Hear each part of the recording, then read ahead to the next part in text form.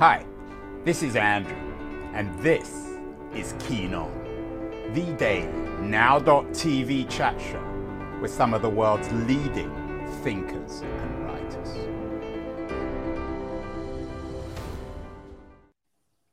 Hello everybody, it's November the 16th, 2022, a Wednesday, and it seems as if the eyes of America are on Florida for a couple of reasons. Firstly, of course, there's the politics of Florida. Donald Trump made a speech last night from his base in Mar-a-Lago in Florida. And he's back on the scene, although he never really left the stage. Perhaps the stage left him. And of course, his great rival in the Republican Party, Ron DeSantis, is the current governor of Florida. So it seems as if Florida is the place that the future of the Republican Party is going to be determined. And in that sense, I guess the future of America too. Meanwhile, Florida is also the literary center of America this week. The Miami Book Fair is taking place, and it's going to climax, so to speak, on Sunday, November the 20th, with some wonderful discussions. We've already had a number of guests who will be appearing on November the 20th in Florida, in Miami. And my guest today, Neal Gabler, will also be appearing. He's one of America's leading writers of various kinds of books. His book, his first volume of his biography of Edward Kennedy, Catching the Wind, was acclaimed. And yesterday, the second volume came out, Against the Wind. Edward Kennedy and the Rise of Conservatism, 1976 to 2009. And I guess while I was thinking about talking to Neal, this period represents a geographical cultural shift from Massachusetts to Florida. Neal is currently in neither place. He's in his home in Maine. Neal, is there a shift geographically and culturally? Is Florida now the heart of things? Does it replace Massachusetts? Well, I don't know whether it's replaced Massachusetts. I think that Florida in some ways reflects the political drift that the country's been undergoing for 50 years. The country has become more conservative, and Florida and the South and the West reflect that change. Actually, one could say, and historian Heather Cox Richardson makes this claim, that the real shift came in the post-Civil War period, when the influence of the South went westward and basically colonized a good portion of the country. But whether Florida will be the center of things remains to be seen. We'll see what happens in the next election. We'll see what happens in the primary. There's a war for the heart of Florida, as we well know. There was in the last. Neal, does Florida have a heart? Well, I won't speak to that issue. But remember, once upon a time, Jeb Bush and Marco Rubio were considered the leading contenders for the Republican nomination, and another Floridian, bested them. So now we've got two other Floridians going head to head, and we'll see the consequences. Much to be discussed, but we're not talking about Florida today. We're talking about Edward Kennedy. We did a show a couple of weeks ago with another biographer of Edward Kennedy, John A. Farrell. He has a new book out, Ted Kennedy, A Life. Yours is 2 volumes. Yes. Neal, why did you decide to divide your biography about Ted Kennedy, Edward Kennedy, into Catching the Wind and Against the Wind? Why do we need 2 volumes? Well, there were several reasons. I mean, I wrote them as a single volume, frankly, and then partly because of the size. Volume 1 is nearly 800 pages of text, and volume 2 is over 1,000 pages. So it just become unwieldy to do it. But there were other reasons as well. One, I thought that there's an arc to the story, and it's kind of a double arc. I mean, there's the arc of Catching the Wind, the rise of liberalism, the period of John F. Kennedy and Lyndon Johnson, when one could say that liberalism was at its high watermark in the United States, and Ted Kennedy was part of that movement and part of that process. And then things change. Things change considerably. The wind shifts. And, it struck me, and I think it struck the publisher, that, these are two different narratives and deserve two different books. But the other reason is this. When I set out to write this book, I never considered it simply a biography of Ted Kennedy. I wasn't interested particularly in doing that. What I was interested in doing is surveying what happened to American liberalism and using Ted Kennedy's life as a prism through which to study that. So I really consider these books, and thankfully they've been regarded that way by many of the people who've written reviews of them and who've read them and who've actually, talked to me about them. I consider these books as really a history of American politics. Ted Kennedy is the kind of the armature of that approach. But this is not a book that is simply about Ted Kennedy.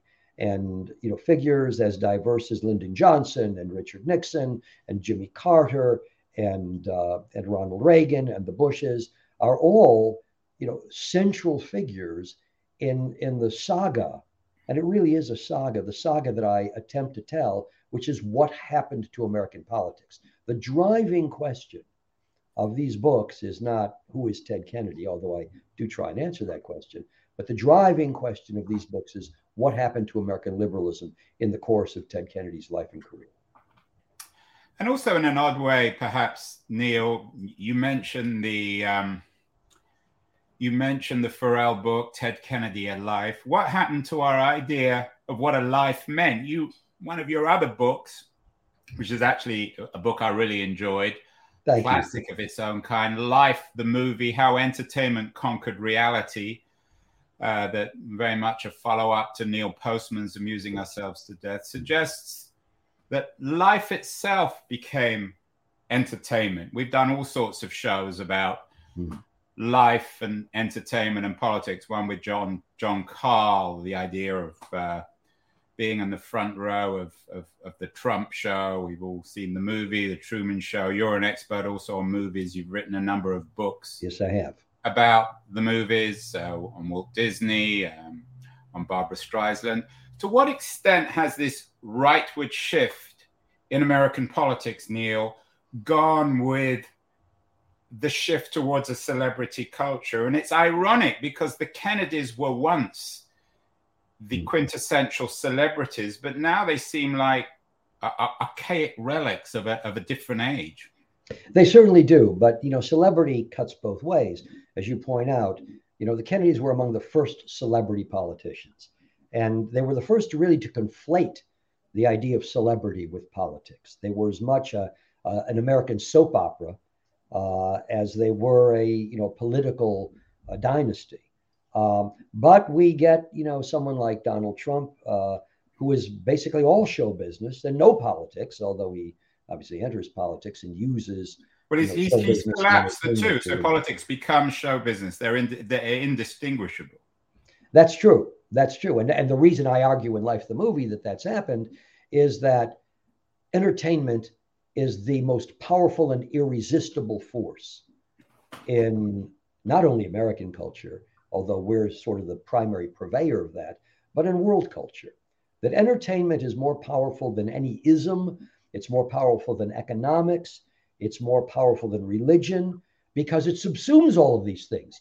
It subsumes politics and isms and religion and journalism and whatever else you can think of. Entertainment is this force that converts everything into entertainment. Again, the Kennedys were part of that process. Actually, in some cases, they were victims of that process. But now this is a process that overwhelms everything. And when I wrote Life the Movie, which was in 1998, we didn't take these things for granted. But now we do. Now we take these things for granted. I was looking basically at sort of the origins of a process, but now we are deep into this process. And, it's virtually impossible to get ourselves out of it.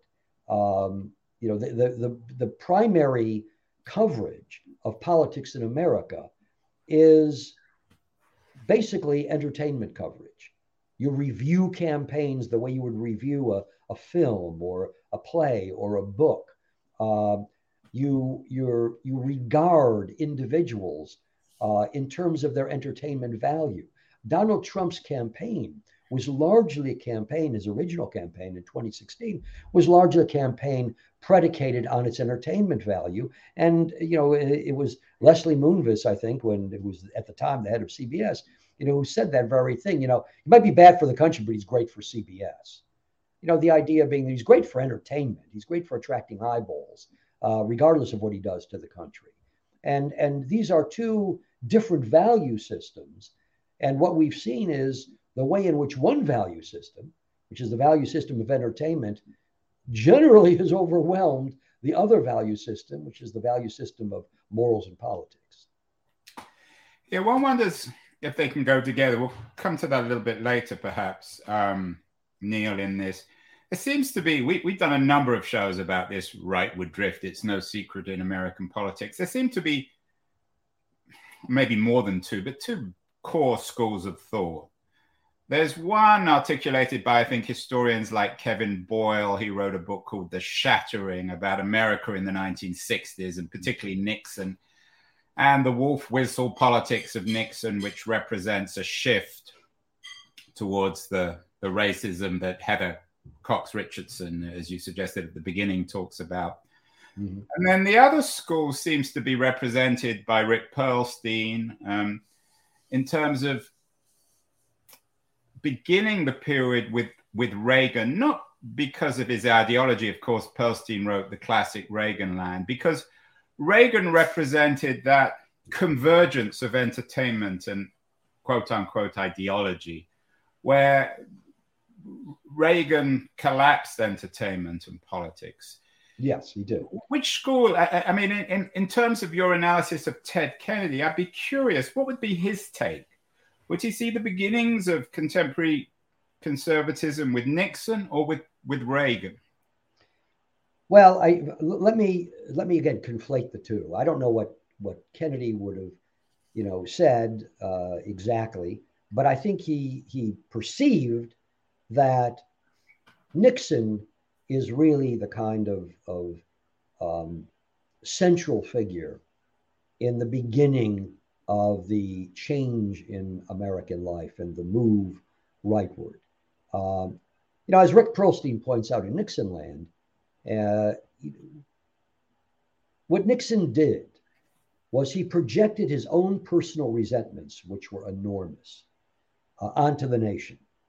And by doing so, he drew upon the resentments of Americans who felt as he felt about himself, that he'd been condescended to, that he'd been humiliated. This had happened many times before. I mean, from Jackson onwards, right? Yes. But Nixon is a master. Nixon is a master of resentment. I mean, he's the virtuoso of resentment.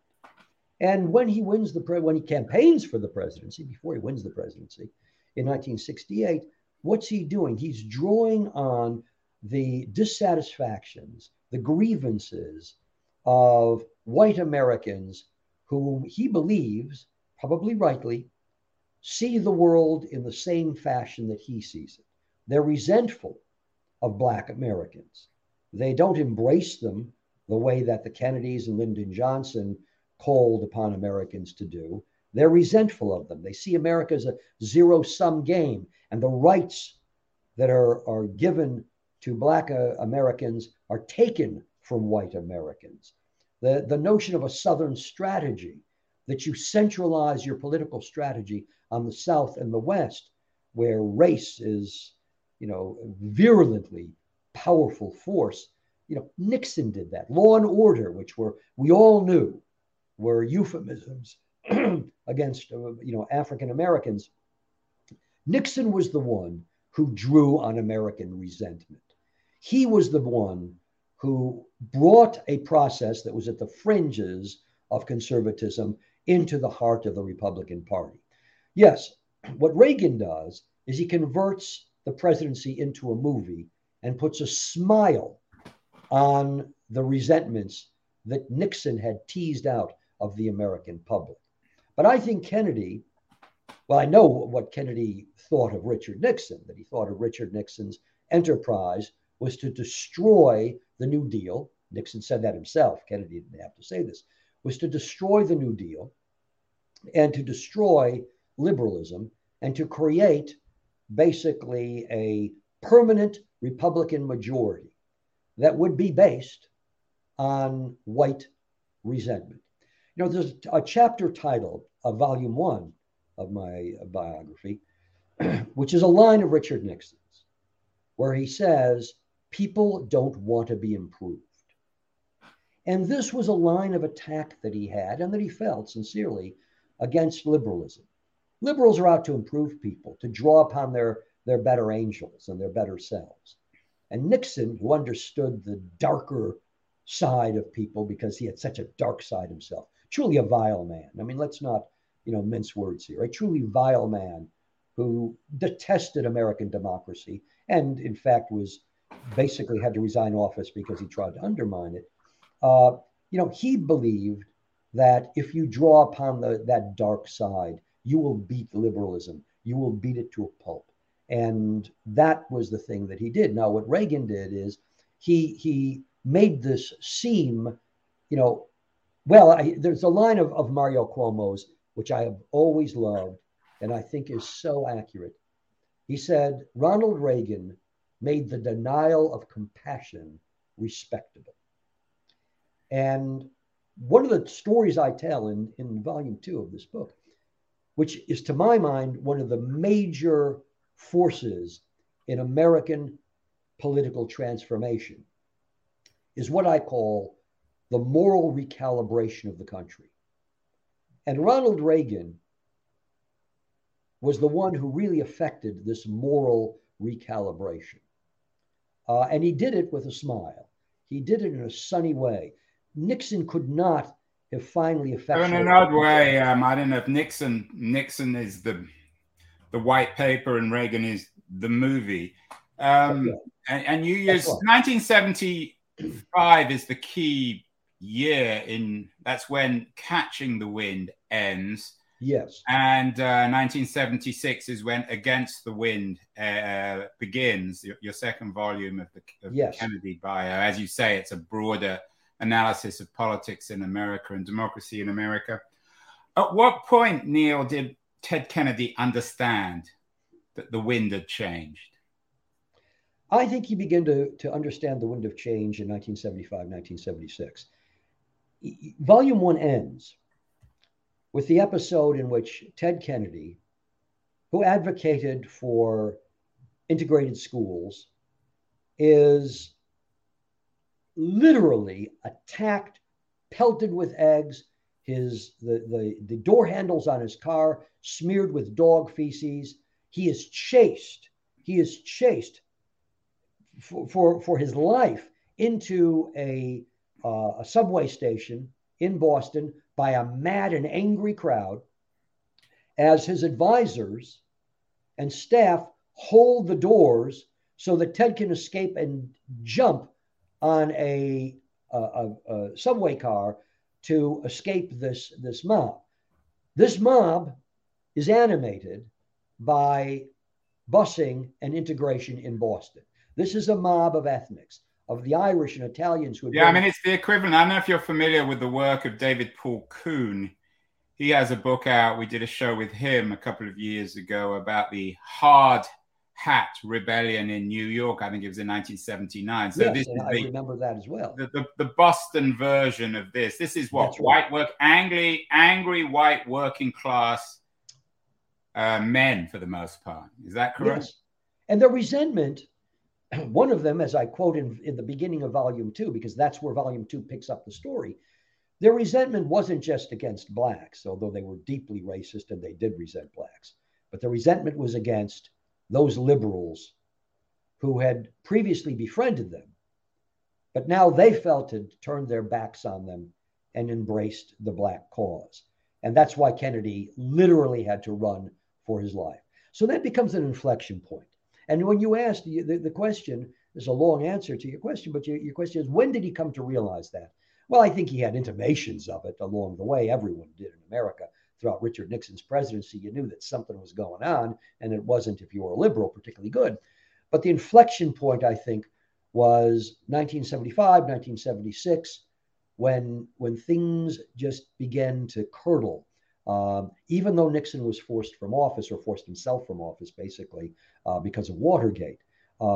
But that didn't stop. That seemed temporarily stop what Nixon was doing. But the enterprise continued.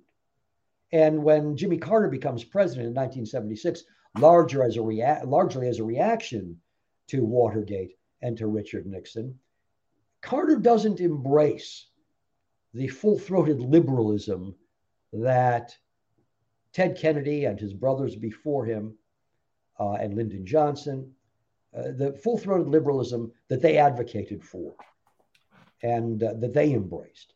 And this becomes the source of tension between Kennedy and Carter. Yeah, and Neal, I like quoting, who doesn't like quoting Bob Dylan? He famously said, you don't need a weatherman to know which way the wind blows.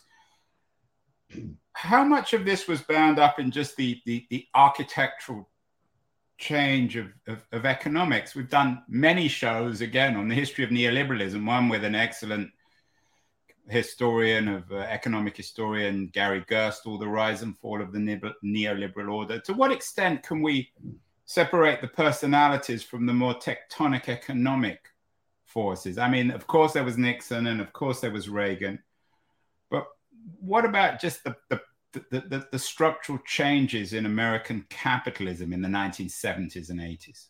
My sense, and I may be, an outlier on this, is that economic change was less significant, even though there was clearly, there was inequality, although the inequality grew by leaps and bounds when Ronald Reagan was there and came into power. But my sense is always the cultural issues were more significant than the economic issues. Not that these two things didn't interrelate and didn't feed one another, but I felt that the cultural issues of America, race particularly, became centralized, and that, to my mind, was the primary moving force. So Neal, did Ted Kennedy? That's probably Kennedy, right? Did Ted Kennedy change? I mean, in Farrell's book, he suggests in a way that for Kennedy, Congress was almost a retreat. He understood that he wasn't carved out to be president. He never would be like his brothers. And so he was only a great man when he was a legislator in Congress, which is I guess in a way, a psychological interpretation of Kennedy. You seem to have a more historical one. Are you suggesting that Kennedy retreated into Congress as popular opinion and populism grew against what he and his family represented? I don't think that's an accurate characterization. Retreated is not, I mean, there are two sides to this, as you just pointed out. There's the personal side. He had as Arthur Schlesinger Jr. analyzed it, he said that, Ted Kennedy had a parliamentary temperament, whereas his brothers had an executive temperament. They lusted for the presidency. They wanted it badly. And they used the Senate as a stepping stone to try and get to the presidency. I think Ted Kennedy wanted the presidency. I mean, he admits that. You have to take him at his word. He wanted to be president of the United States because he knew that's where the power was. But his temperament was nowhere near as executive as his brothers. He didn't have that kind of lust. And he understood, too, that the mechanisms of American politics were changing.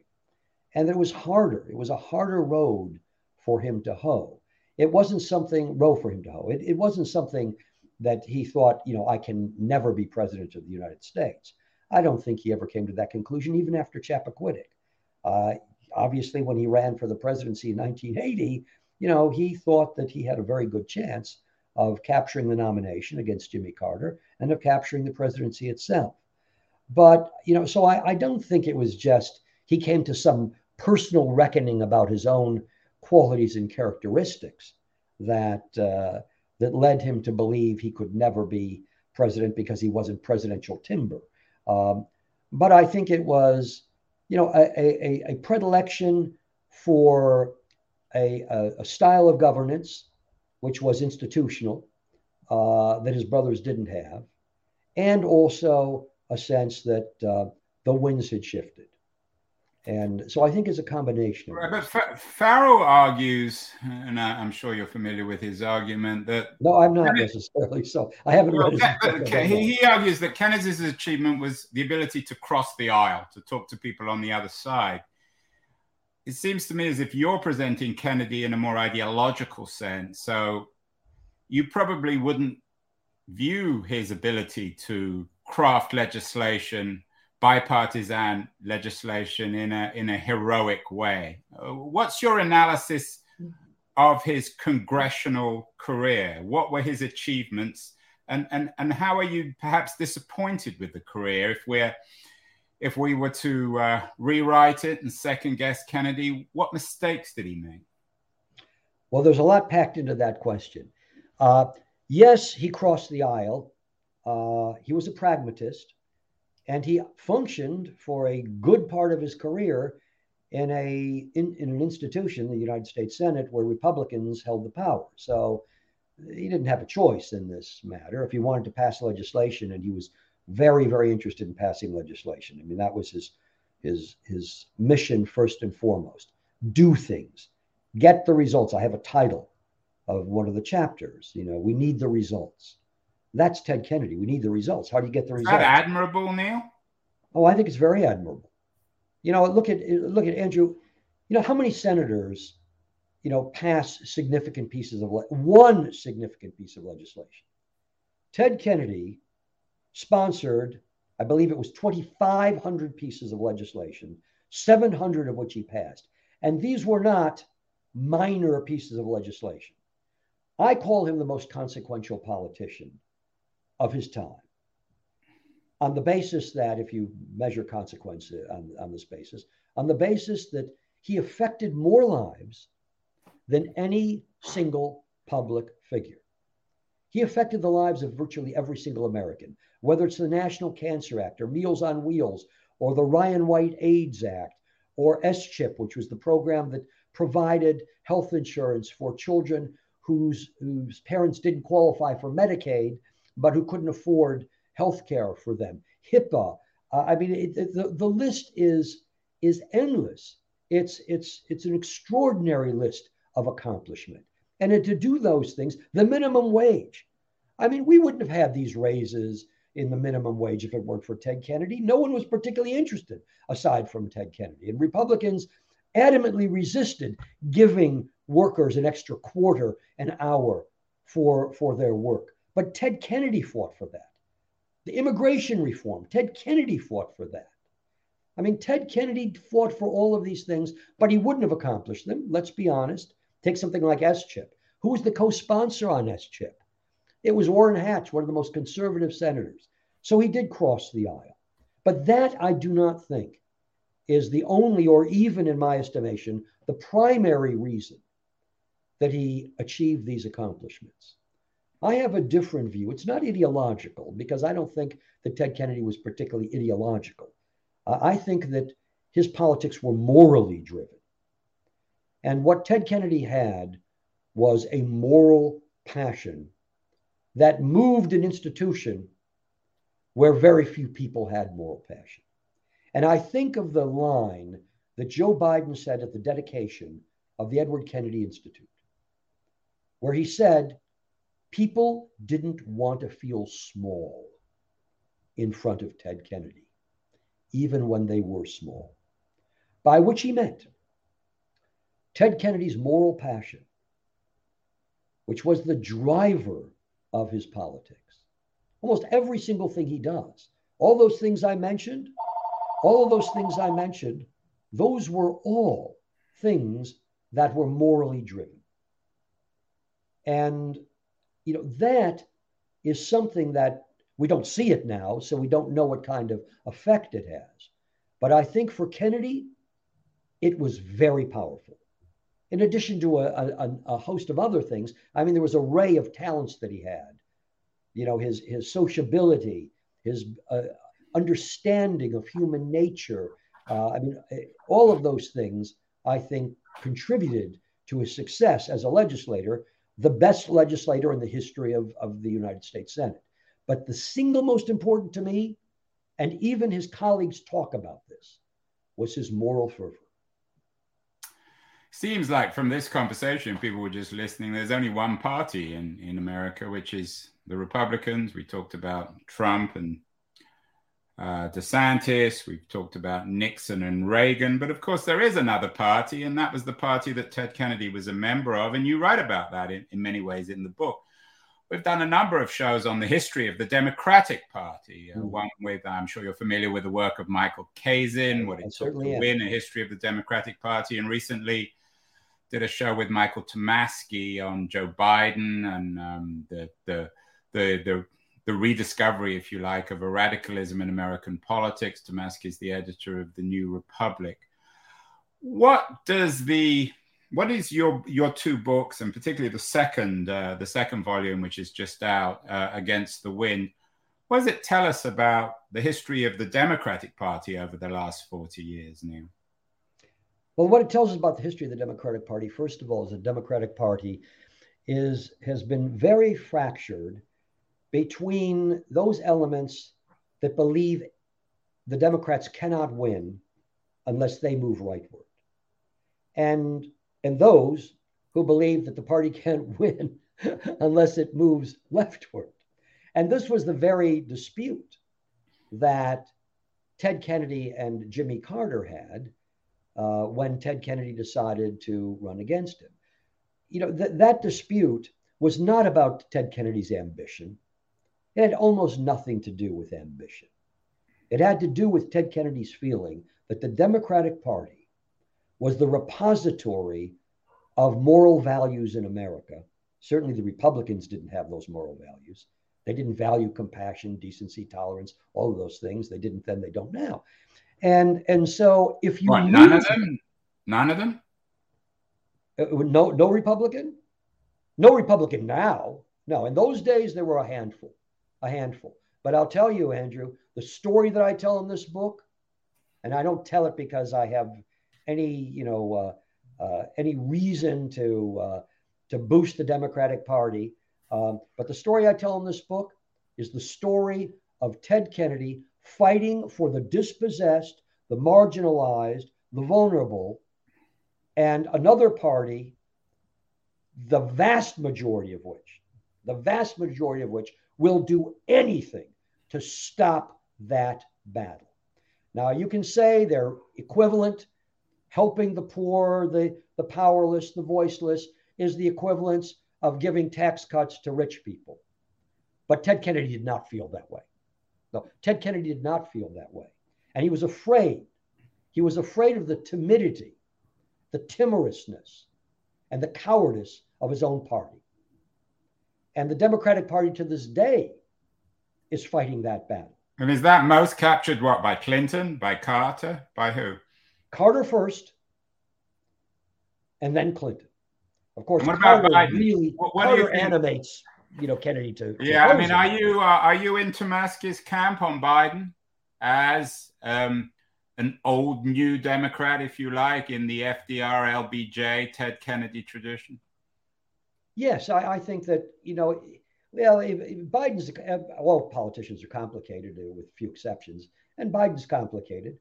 Biden is in an older Democratic tradition, but when Ted Kennedy and Biden served together in the Senate, Ted saw Biden as sort of a trimmer. That Biden was not, a true believer. He really didn't have the kind of passion that animated a Ted Kennedy, and he always worried about Biden because of that. And we see this in the, and I tell the story in this book, and many of your listeners know it. I mean, the battles when Biden was the chair of the Judiciary Committee, the Supreme Court battles, where Biden, particularly when you focus on the Clarence Thomas, hearings, Biden didn't have the fire in his belly. He was not going to do what needed to be done, what Kennedy did with Robert Bork, and what Biden failed to do with Clarence Thomas to stop Thomas from being nominated, from being confirmed for the Supreme Court. So Biden he's got some of the old fervor, but things have shifted to what that old fervor means in this current context. How did Kennedy view Obama, as a trimmer or as a radical? Or again, some of these I don't think he are very viewed hard him to simplify. I don't think he viewed him in either sense. What he viewed him as was as a legatee of his own brothers and of himself. And what did that mean? Well, I think that Ted very much saw John and Robert and wanted to see himself, though he was never all that self-aggrandizing, frankly. But he saw them as creating a larger narrative in American politics, which was a narrative of aspiration and a narrative of hope, a narrative that gave a sense of how great this country could be if this country embraced its better angels. And when Caroline, his niece, came to him and talked about Obama, the way that she first talked about Obama to him and trying to get Ted to endorse Obama rather than endorse Hillary Clinton, was she said, "My children have heard him and they are moved by him."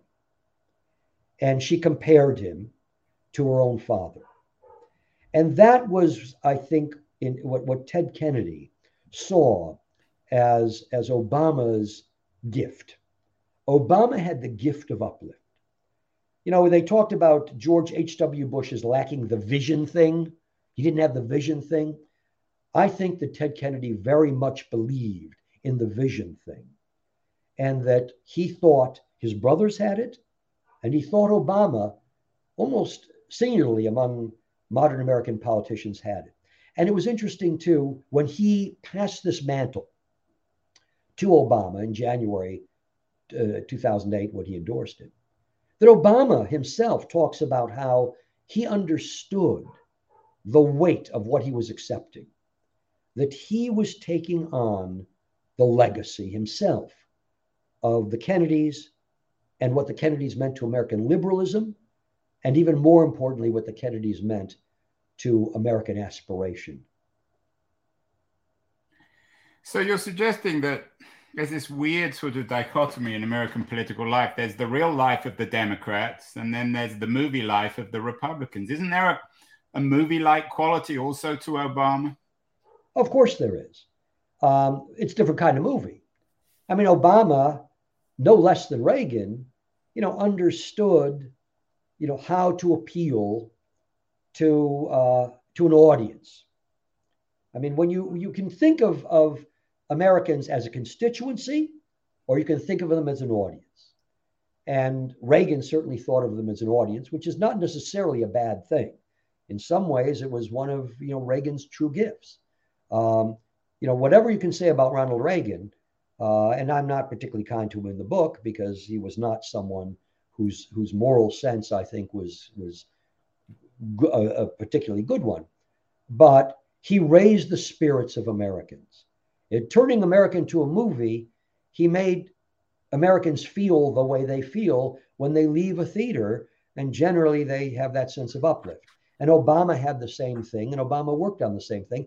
And it's not coincidental that Ronald Reagan always talked about his political forebear as being not Robert Taft or someone like that, but Franklin Roosevelt, because Roosevelt had the same gift. Roosevelt understood that he was not only addressing a constituency, but an audience, and that as the entertainer of that audience, he had to lift their spirits. This is a very important part of American politics. And, Ted Kennedy understood it as well, although, he never had the opportunity as president to effectuate that kind of uplift. Neal, you've invested an enormous amount of time in these two volumes, I sure Catching did. the Wind and Against the Wind. You're clearly a very passionate man, but it's a history. I wonder how much of yourself is written into this, and nostalgia for a different age, perhaps a more moral age. Some people will be familiar with a very moving, in some ways shocking piece you wrote a few years ago, The Secret Shame of Middle Class Americans, in which you placed yourself in the 50% of Americans who had trouble finding $400 to pay for an emergency. And it shocked me because one would never expect it of a distinguished writer like yourself. How much is your life and the history of American politics, how are they bound up? How are they entangled? I've never been asked that question, Andrew, and it's a very interesting one.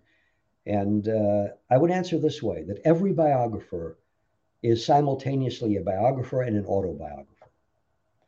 When you read Robert Caro and Lyndon Johnson, you get a pretty good sense of who Robert Caro is and how he feels, not just about Lyndon Johnson, but how he feels about life generally, what his vision is. And though I never do this consciously, I would never do it consciously. I'm a human being who is sitting there researching a life for 12 years as I did and writing about it. And it's impossible for me not to express myself through Ted Kennedy. And I think anyone reading this book, not that I'm a particularly interesting human being, I'm not, but anyone who reads these books, these two volumes, I think has a pretty good sense of who I am and how I feel and what my moral sense is. They would have a sense of how I raised my children, how I treat my wife. I think that comes with the territory. That just comes with the territory. It's not something I particularly like, not because I hesitate to reveal myself. I just don't think I'm all that interesting. But it just, yes, these books express how I feel. And you mentioned nostalgia. Yes, I do have a certain nostalgia. I'm an older guy, but anyone who lives in the America of today, where democracy dangles by a thread, and we have no idea whither this country, we really don't know, has to have some nostalgia for a period when Americans believed that a Civil Rights Act in 1964 was the right thing to do. The Voting Rights Act in 1965 was a right thing to do. When there was a moral sense and a sense of purpose in this country. And, yes, I'm nostalgic for that, but I'll say this as well. One of the reasons I wrote these books is to rekindle a sense of virtue. Whatever else Edward Kennedy, did in his life, and he wasn't always the most virtuous of men in his private life. He was an apostle, I should say, an apostle of virtue in his public and political life. And I believe that if this country is going to redeem its own soul, and I think it can, it's not going to be done through another Ted Kennedy. It's going to be done through the American people finding their virtue. Politics, good politics, is predicated on virtue. And Ted Kennedy understood that. And it is why he is relevant, even though he's been dead now for 13 years. It makes him relevant to this moment and to our politics today.